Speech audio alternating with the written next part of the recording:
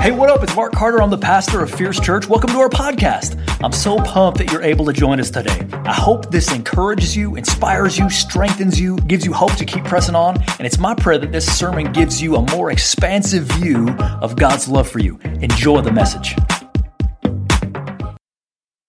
So, this past 2 years, it's always nuts, but this past 2 years has been particularly nuts, hasn't it? It's just, there's a lot of confusion, there's a lot of pain, there's a lot of discouragement, there's a lot of everybody's gone bananas. And I don't know how that's gone for you, but I, like everyone, has been trying to deal with the stress and make it through. But some of you know, this past May, I'd reached my limit, man.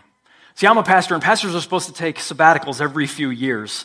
And I hadn't done one in 14 years. I'd never really done one. And so I'd been pushing it off, and then we get into COVID. That kind of makes everything worse. So it's I can't leave now. We're refiguring out how to do church digitally and all these other kinds of stuff. And I was just pushing it off until finally in May, I just kind of lost it, man.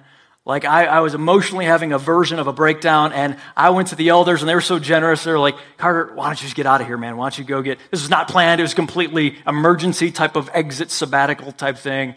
You need to go get healthy. And the congregation was really gracious. They're like, yeah, get out of here. We'll take care of it. And it was so good for me. It stirred me up on so many levels for the need to acquire healing while we go.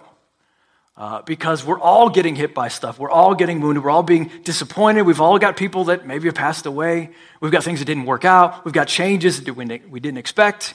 We've got things that we thought were going to happen that didn't happen. And we've all had to relearn a new version of life where there's lots of decisions. And we're always trying to manage different tensions of where should I wear a mask and how should I do this, that, or the other thing, and how do I do it online, how to relate through Zoom and all that stuff. All that just wears on you, man. And so today we're going to look at Mary. She's going to be a pattern for us because Mary, we think of her as, sweet, girl that had Jesus. And she was, but she had a lot that went wrong in her life as we're going to discover.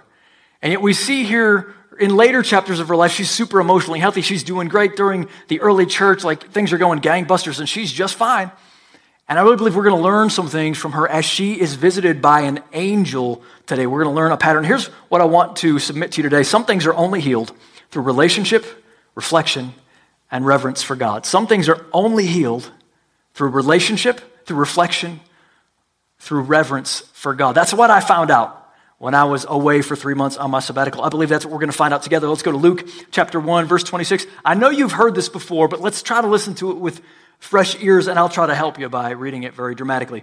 Now, in the 6th month, the angel Gabriel was sent from God to a city in Galilee named Nazareth, to a virgin betrothed to a man whose name was Joseph, of the descendants of David, and the virgin's name was Mary. And coming in, he said to her, the angel says, "Greetings, favored one, the Lord is with you." But she's two things, check this out. She's very perplexed at this statement and was pondering what kind of greeting this was. So Mary is perplexed and she's pondering. Let's take the first word, okay? So first she's perplexed. And this word, as I began to break that apart, okay, what does that mean? What is going on in Mary's heart? Well, first and foremost, you got to recognize, if we were to translate this afresh today, we would say Mary was freaked out, okay? She's freaked out.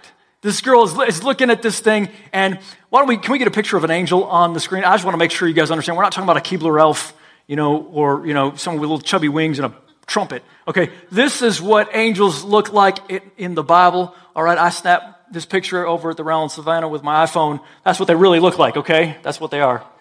I'm just kidding. It was a Polaroid. But that's what they look like, okay? So she's looking at this thing, and she's freaked out. And she's also, this word perplexed, it means she's kind of doubting. She's looking at this and what is this? Is this a dream? What am I looking at here? What is this? So she's got a version of doubt going on in her, okay? But she's also pondering. She's got this thing that we could call, it's a humble wonder. All right? So she's freaked out, confused. I don't know what this thing is. And she's also, wow, interesting. I don't know what to make of this thing.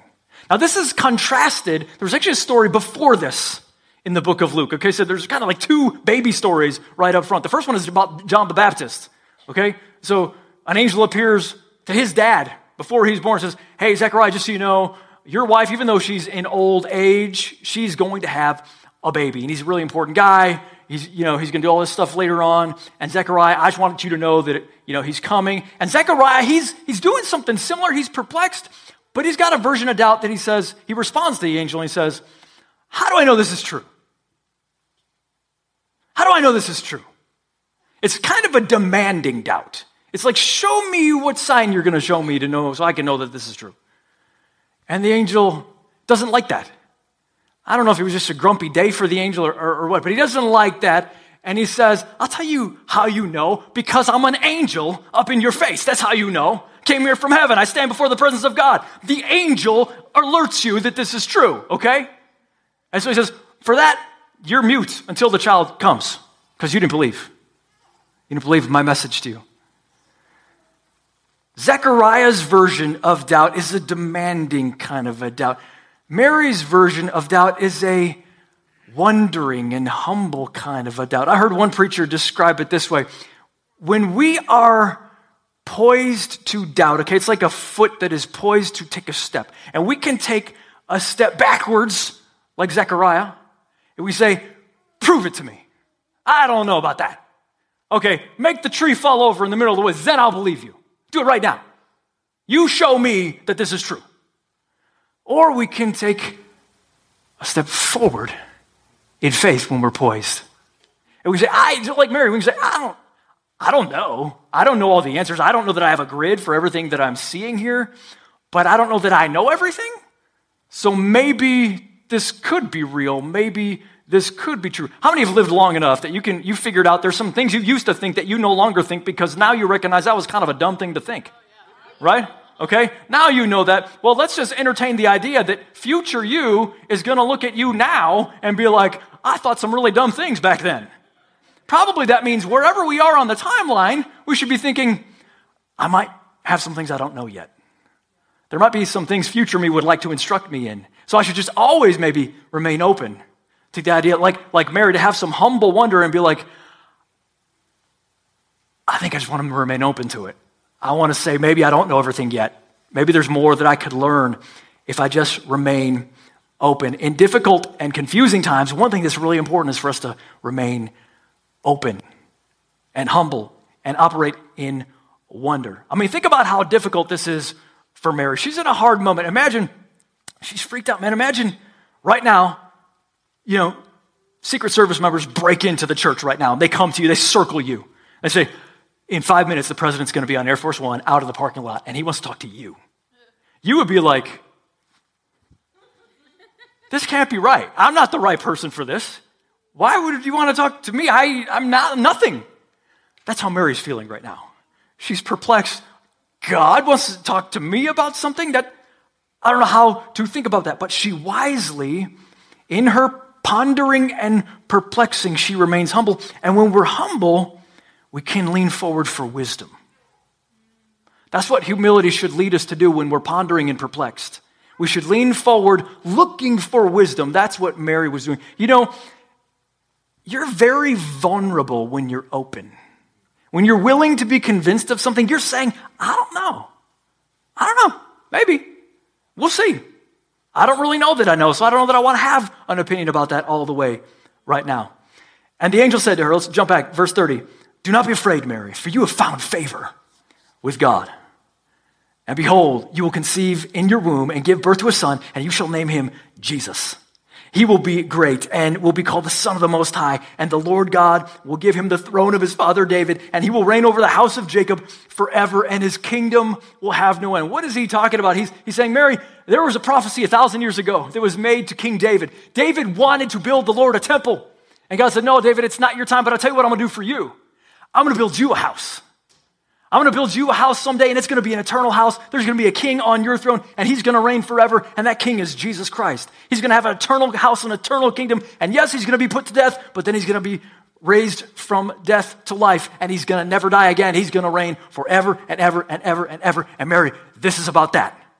This is you. This is where we are right now. Jesus, the Son of God, is going to be born to you, and you've found favor. Where's that favor, man? How do you find that? You just find it under your chair? Where do you get the favor? How's that work? You know what it's like to have favor, right? You've given somebody a favor. You do somebody a favor. It means you do them a solid. You do something for them that, I'm not doing this for everybody else, but I'll do it for you, right? You're doing them a favor. How do I get God to do me a favor? How does that work? Does that mean I'm in the checkout line at Meijer and there's nobody there and they're like, man, favor, here I go. I'm out of here quick. Right? Or does that mean, you got a raise, but your buddy didn't get a raise, and you're like, man, I'm sorry. You don't have the favor of God like I do. Is that how that works? Or how does that work, though, if you have somebody in the checkout line and there's like 10 people? Is that still favor? Or did you lose it? You got to go get it again. No, here's how favor really works, and I think it might mess with your definition of favor, so let me challenge it a little bit. On one level, theologians talk about the common grace of God. That's the grace, that's the favor, that's the solids that God is doing everybody, okay? So God makes his rain come on to the wicked and to the righteous, God says. Everybody on earth, God's doing them favors. He's allowing them special blessings. He's doing stuff just because he loves them, because that's what he is. He's a gracious and loving God. And yet, for those who have become reconciled to God through Jesus Christ, there's a special favor. There's a family favor. There's a favor, and this is how you can understand it.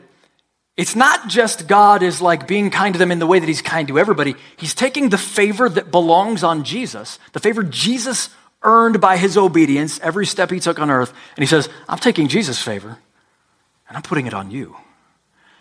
I'm giving you the delight and the joy that I have in Jesus is on you because you've trusted in Jesus for the forgiver, to be the forgiver of your sins. That's the favor that is on those who become part of God's forever family. That is the favor, and that is the favor that God is talking about. And so we look at Mary and we say, well, Mary, that seems pretty favorous, right? Like, you get to birth Jesus, that's an honor, Son of God, right? And also, even beyond that, I think even cooler than that. Mamas, think about, for those of you who know about this, think about what it was like when you had your little baby and how close you were to that baby.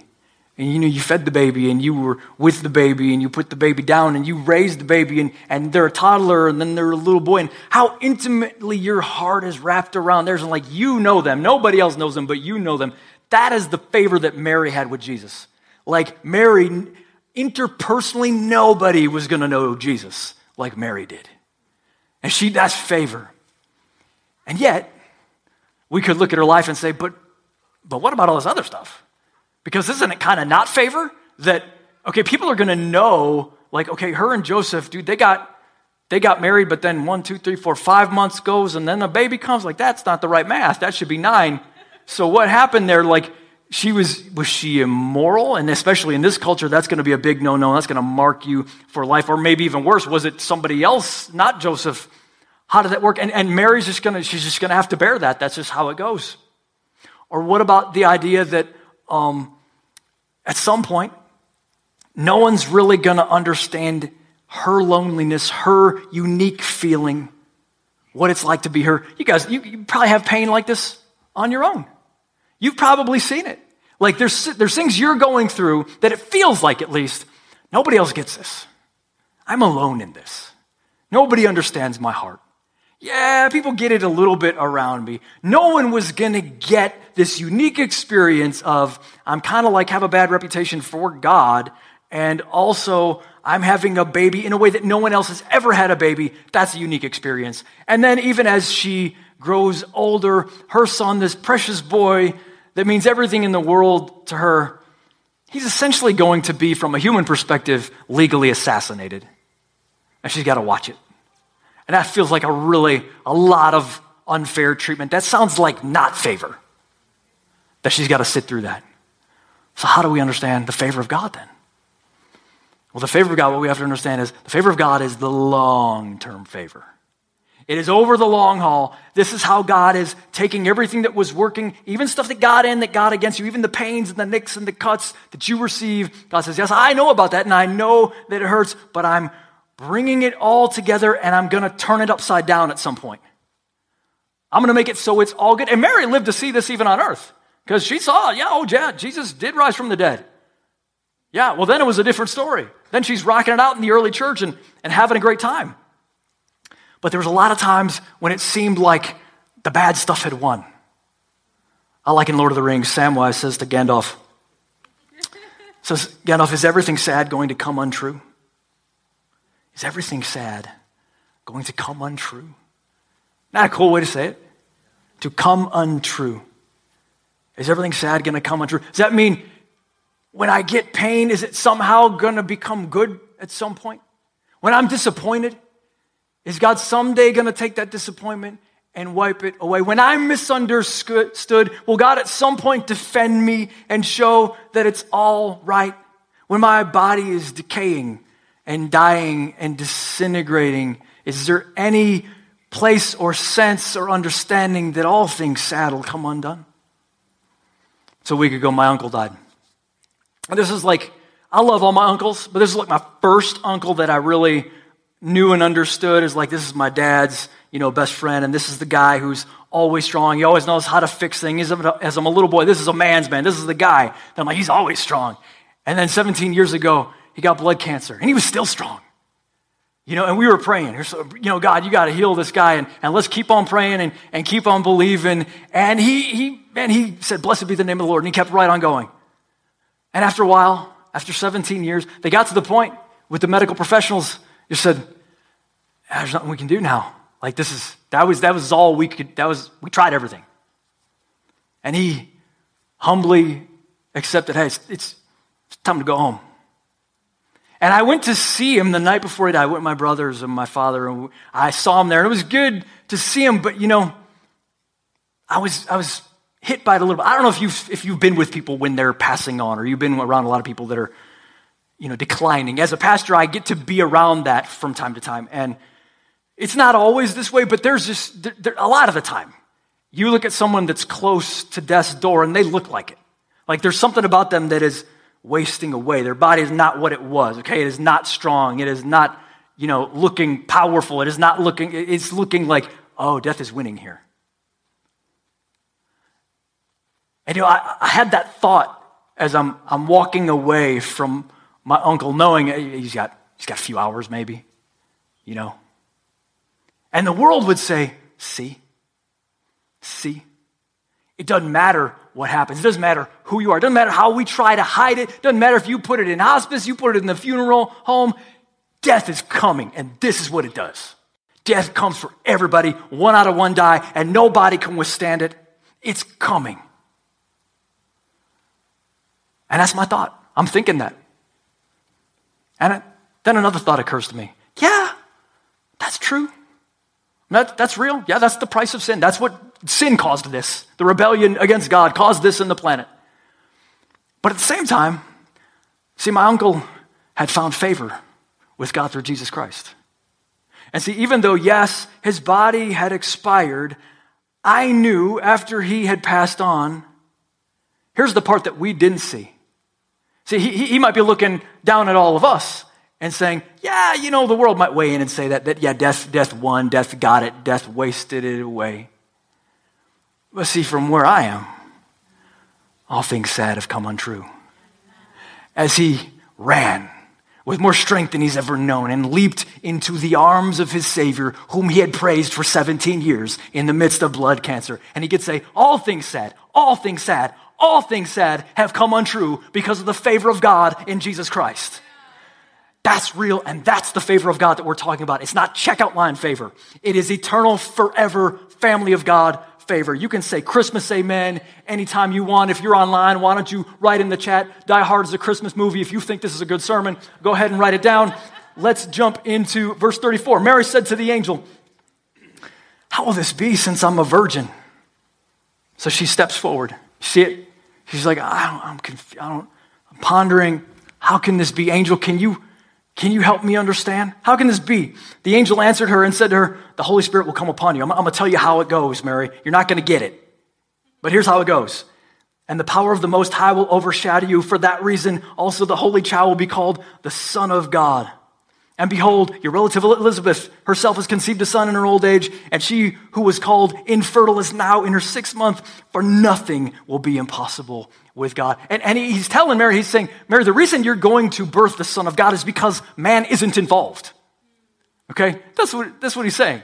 He's saying, well, the reason he's going to be the Son of God is because the Spirit of God, in a way that you don't understand, okay, it's beyond your comprehension level. But Mary, you're not going to have to do anything. If you were to do something with a man, it wouldn't be the right thing. It wouldn't produce the thing I'm after. And so often, that's sometimes how it goes, is we get pain and confusion and difficulty because we're trying to force a plan into happening. God just isn't, God's like, well, that's the plan of man, but that's not going to produce what I was after. That's not what I'm trying to get. Men make their plans, but the Lord directs their steps. And so God says, Mary, through the angel, it's going to be really good. You don't have to do anything. All you have to do is just let God do it, for nothing will be impossible with God. And Mary said, behold, the Lord's bondservant, may be done to me according to your word. Very famous verse. And the angel departed from her. In her pondering and in her perplexing, she said, may it be done unto me according to your word. Let's learn from Mary. Healing is released in difficult times when we, number one, humbly approach and ask. Humbly approach and ask. This is about relationship. This is where in the midst of hurt, in the midst of confusion, in the midst of difficulty, let's lean into relationship. She was very perplexed and pondering, but she leaned in and said, how can this be?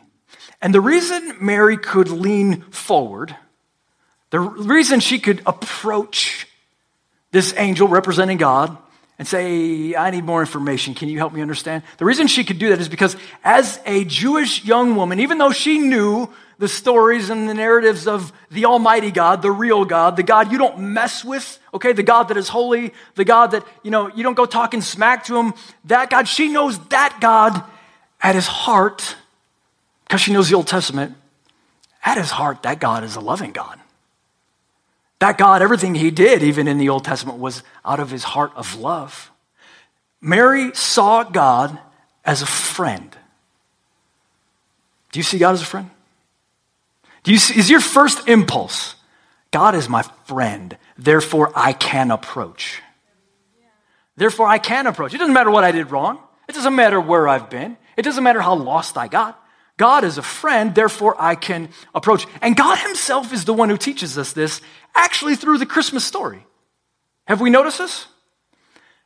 God the Son comes in the form of a baby. What is more vulnerable than a baby? Nothing.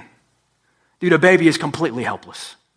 You could hurt a baby in any way that you wanted to. Sometimes I'll be talking to somebody who maybe was recently in a relationship.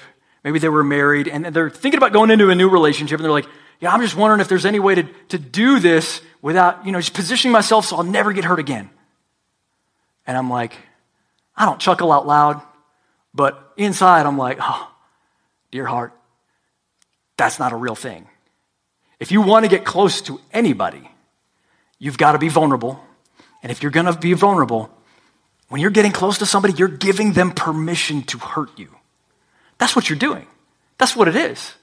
And so when Jesus Christ, God the Son, appears as a baby, he's saying to the world, I'm going first, I'm approaching, and I'm coming as the most helpless thing there can possibly be, and I'm going to be defenseless. In fact, I'm going to grow up, and I'm going to let you rip the beard out of my face, and I'm going to let you whip my back. I'm going to let you put me up on a cross, though I could stop it instantly. I'm going to let you, because I want you to know I am all in. I'm all in on you. I want you. I want this relationship. I know you can hurt me, and I still want you.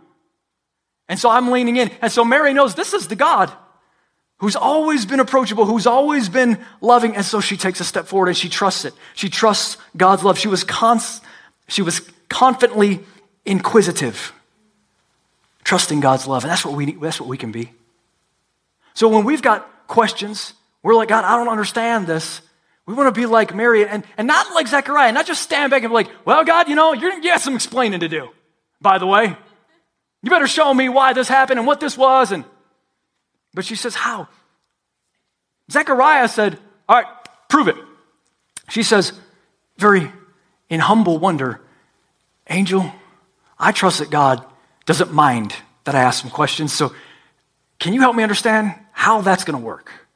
Because I know how babies come and the normal route didn't happen. So how's that going to work?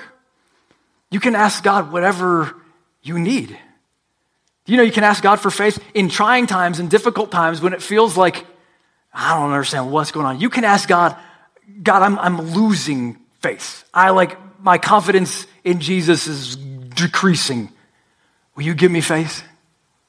You can ask him that. I had a pastor friend who years ago, he was an atheist. And he'd gone through school and he'd been around the world and there's just things against the idea of Jesus being Lord. And he was like, and yet he wanted to take a step. He was open. And he wrote down on a sheet of notebook paper 20 articles, 20 things, 20 objections to why Jesus isn't real, why Christianity is not real. And he wrote them all down and he said, God, I want to take a step towards you.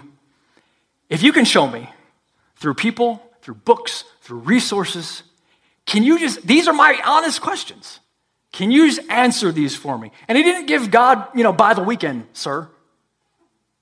In fact, if I remember right, it was about a year long. But every one of those objections, God led him to a different person or a different resource or some book or whatever that had that exact answer. He crossed it off. At the end of those 20, he gave his life to Jesus Christ. Because you can go to God like that. You can ask God those questions. You can ask God for healing, and maybe some of us need to ask God for healing today, like I did. I was sick for 4.5 years. Debilitating autoimmune disease. And my wife and I prayed, and my family prayed. And we prayed for 4.5 years minus a day. And God had not answered yet. But we figured, well, God is approachable, and he hasn't said no, so we're just going to keep approaching. And on the 4.5 year plus one day, he started to answer. And I got better, quicker and quicker. And it was aggressive. I started to get a lot better.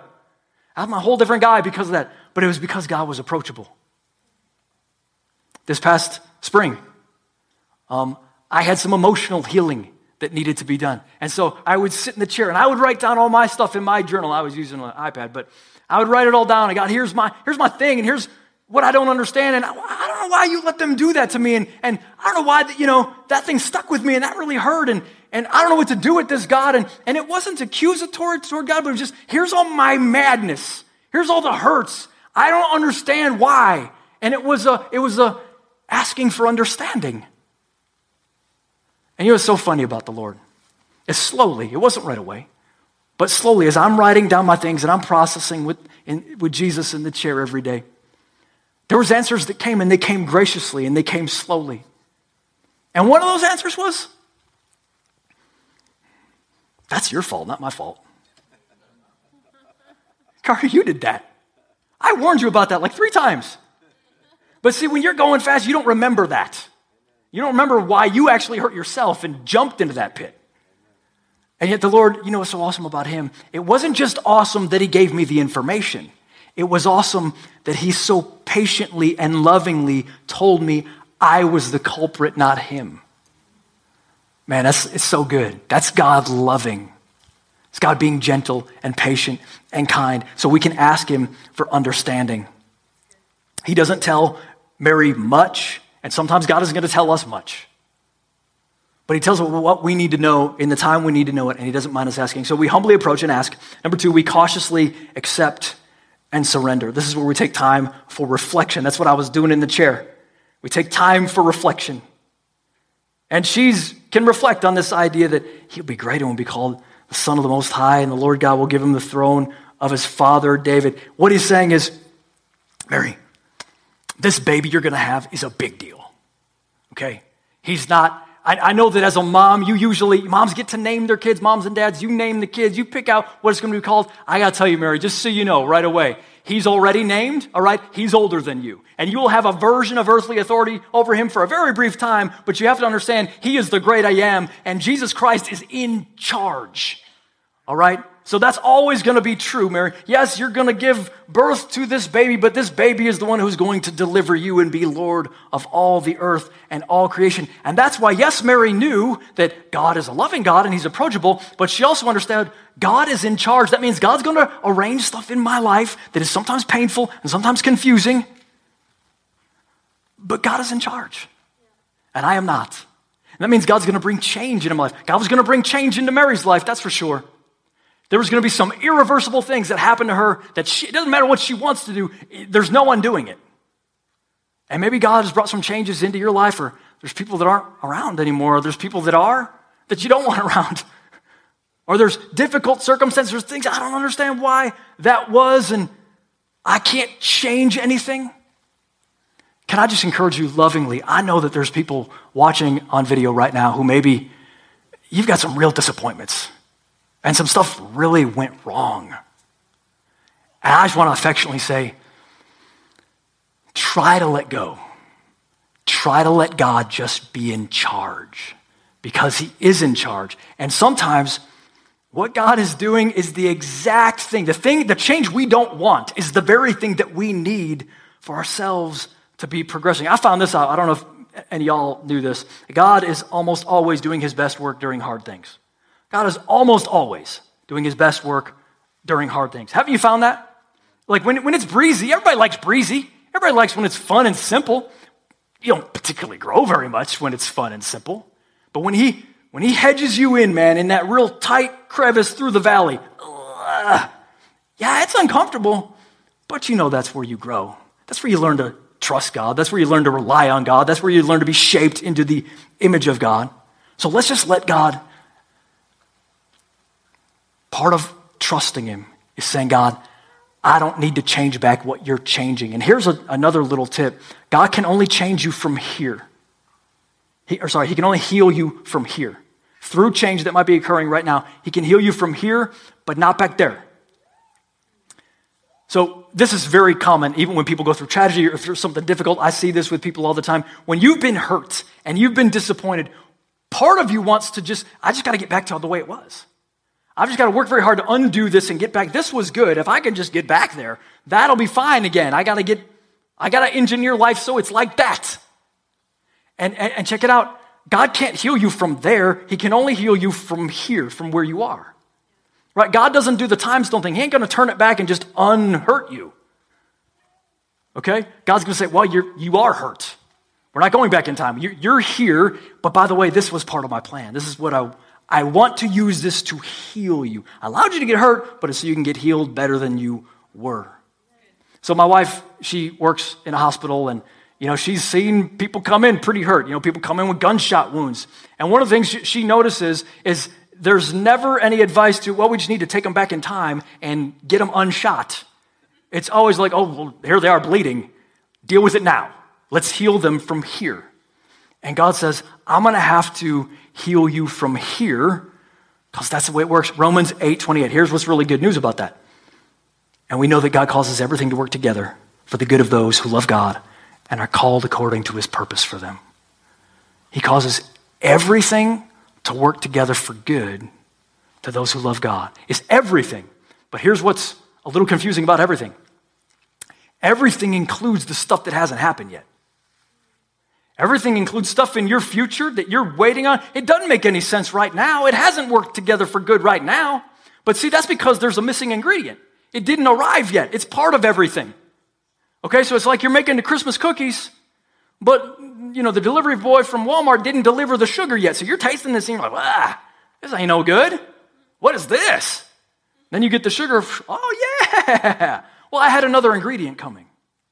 And see, when we just wait on God, I know that it can be painful and confusing and hard. And sometimes it's like, baby, just wait on God because there's another ingredient coming that's going to make this painful, yucky stuff taste a whole lot better.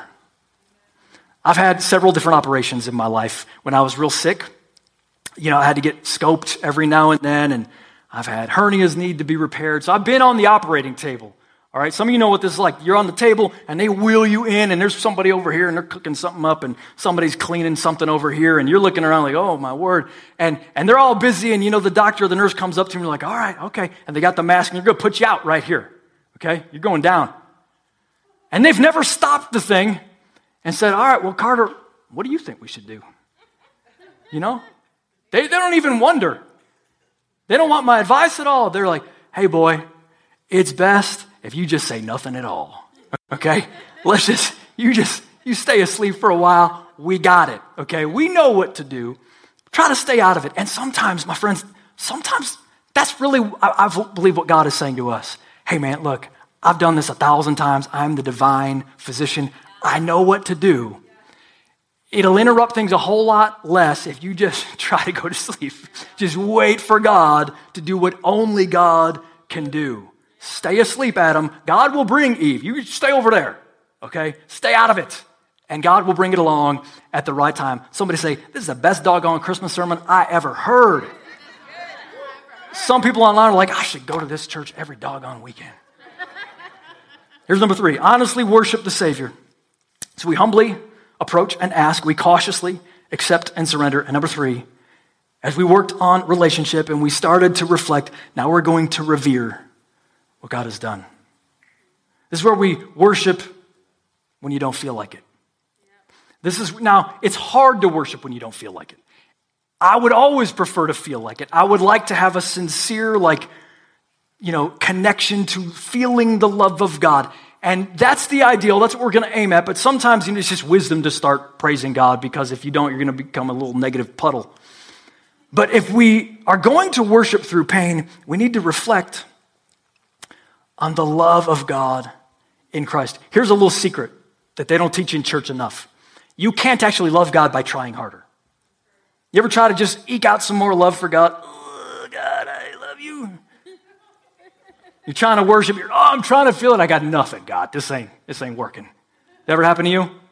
Here's why. You can't cause you to have more love for God, but you can reflect on how God has loved you. As you reflect on just how much God has loved you in Christ, how much it has cost him, how much he adores you, how much affection he has for you. As you and I focus on that, you start to pop up all kinds of love for God. Suddenly, oh, wow, how awesome, how privileged I am. God, I do love you because you've shown me such great love. So this is where we just decide to think about, yes, bad stuff has happened. That's been hard. I don't want to wear masks. I don't like this thing or that thing. But I'm just going to think about the love of God that is mine in Christ. Think about all the battles that he's already won for me. Okay, so Rick Warren told me once, I shouldn't tell you that.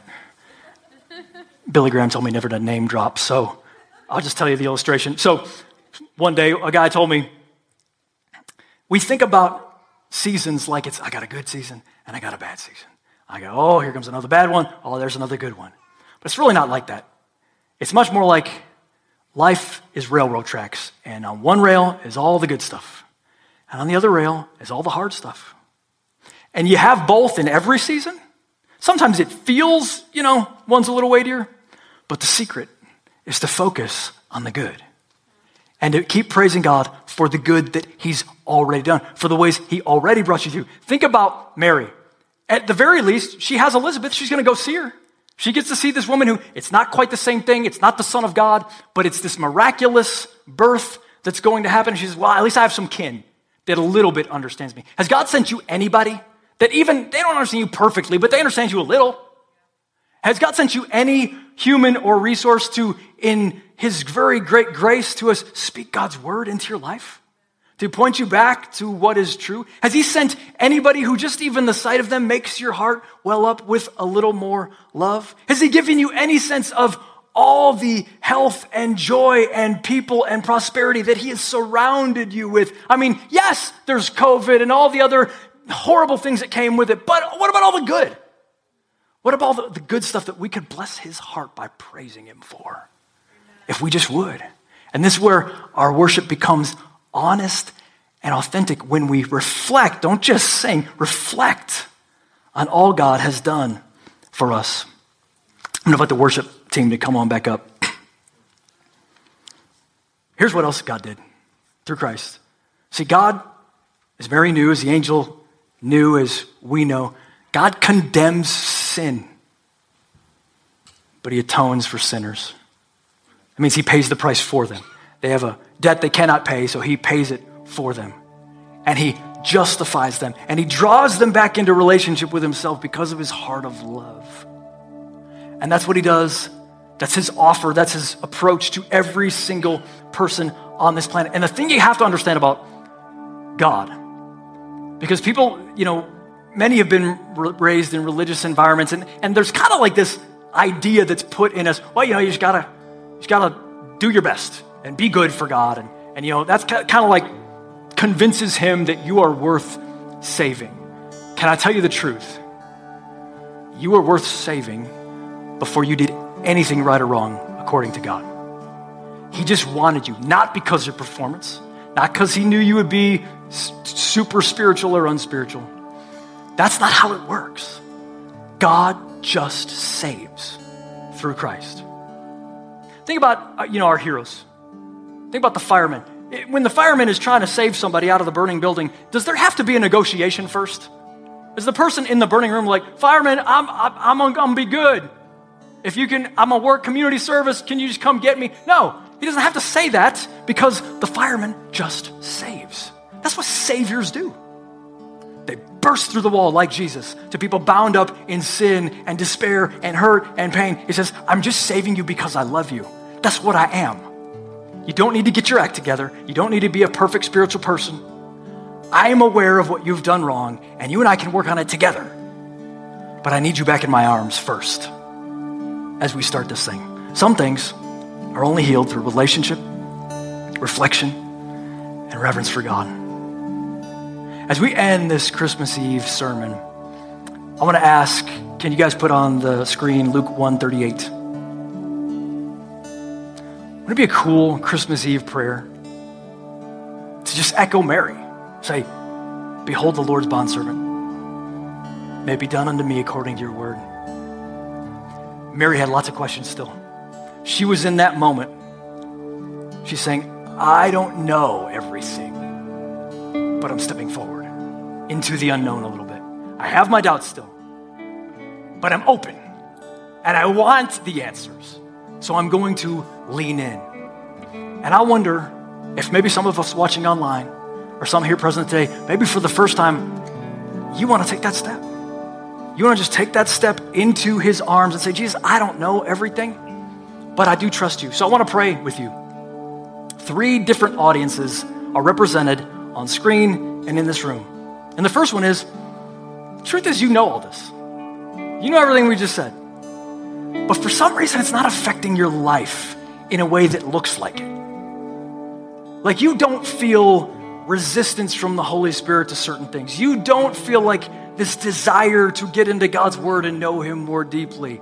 You know all the things, but it's not affecting you. And what we want to pray for you is, God, would you light on fire their emotions to help them know what they know? Know it in a way that changes something on the inside. Others of us, we want to pray for, you need some kind of healing, physical or emotional healing. Maybe you're like me. Maybe you've got a long-term disease. Maybe it'll be healed today. Maybe it'll be healed in 4.5 years. Maybe it'll be healed ultimately in 17 years in the presence of God. I don't know, but God is an approachable God that likes to heal. So we should just ask him. Or maybe you're like I was when I went on sabbatical and I'm kind of a wreck on the inside. You wouldn't know it. But on the inside, maybe you're just cut up and you need a good and faithful God to begin the process of healing. And then maybe some of us, you need the healing of your sin because you've never asked for forgiveness. You've never asked Jesus just to forgive you and take you into his forever family and walk you all the way home just like he did my uncle. Whichever one of those you might be, if any of them, I want to ask you to bow your heads here in the room, online if you're watching, as long as you're not driving, go ahead and bow your head. And I'm going to pray for each and every one of those folks. And you can just agree with me in your head. Like, you don't have to do anything. I'm not going to make you stand on your chair or something. Let's just bow our heads and we'll pray right now.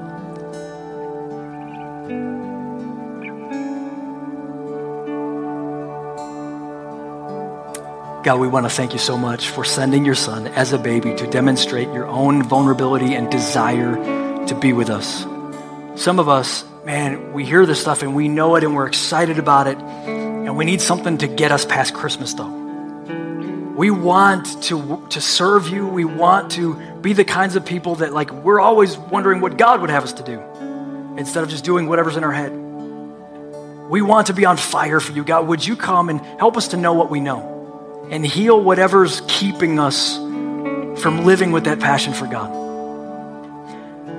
For others of us, we need straight up healing.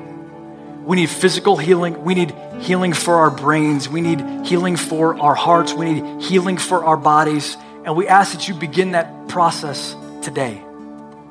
Whether we need time away, whether we need conversations with certain ones, whether we need some kind of new medicine, whatever it is, God, we're asking, or whether we just need you to touch us right now and heal us.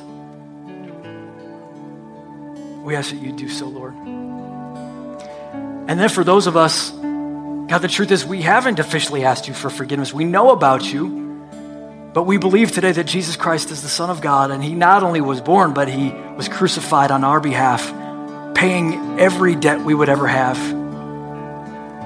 We want to invite you in today, Jesus. We want to take that step. We are perplexed by some things. We're pondering some things, but we don't want to miss the opportunity to step toward Jesus. And we know that as we do, your arms are open wide and you hold us close to your chest and you say, you are forgiven. Welcome to the family of God. God, we believe in that God. Now, would you now fill us with your Spirit? Thank you for forgiving us. Help us to follow you all the days of our life. Hey, thank you so much for joining us today. If you don't have a home church and you're looking for a Bible preaching community that has its heart set on passionately knowing Jesus and being his witness in our generation, check out Fierce Church.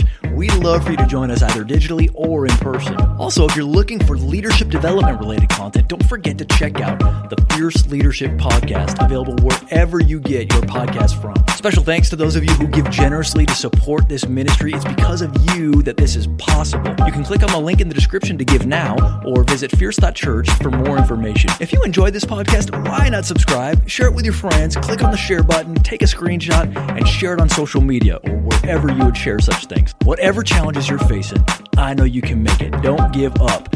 Hang on to Jesus. He won't let go of you. Jesus loves you so much, and we love you. I hope someday we get to meet in person. Thanks again for listening.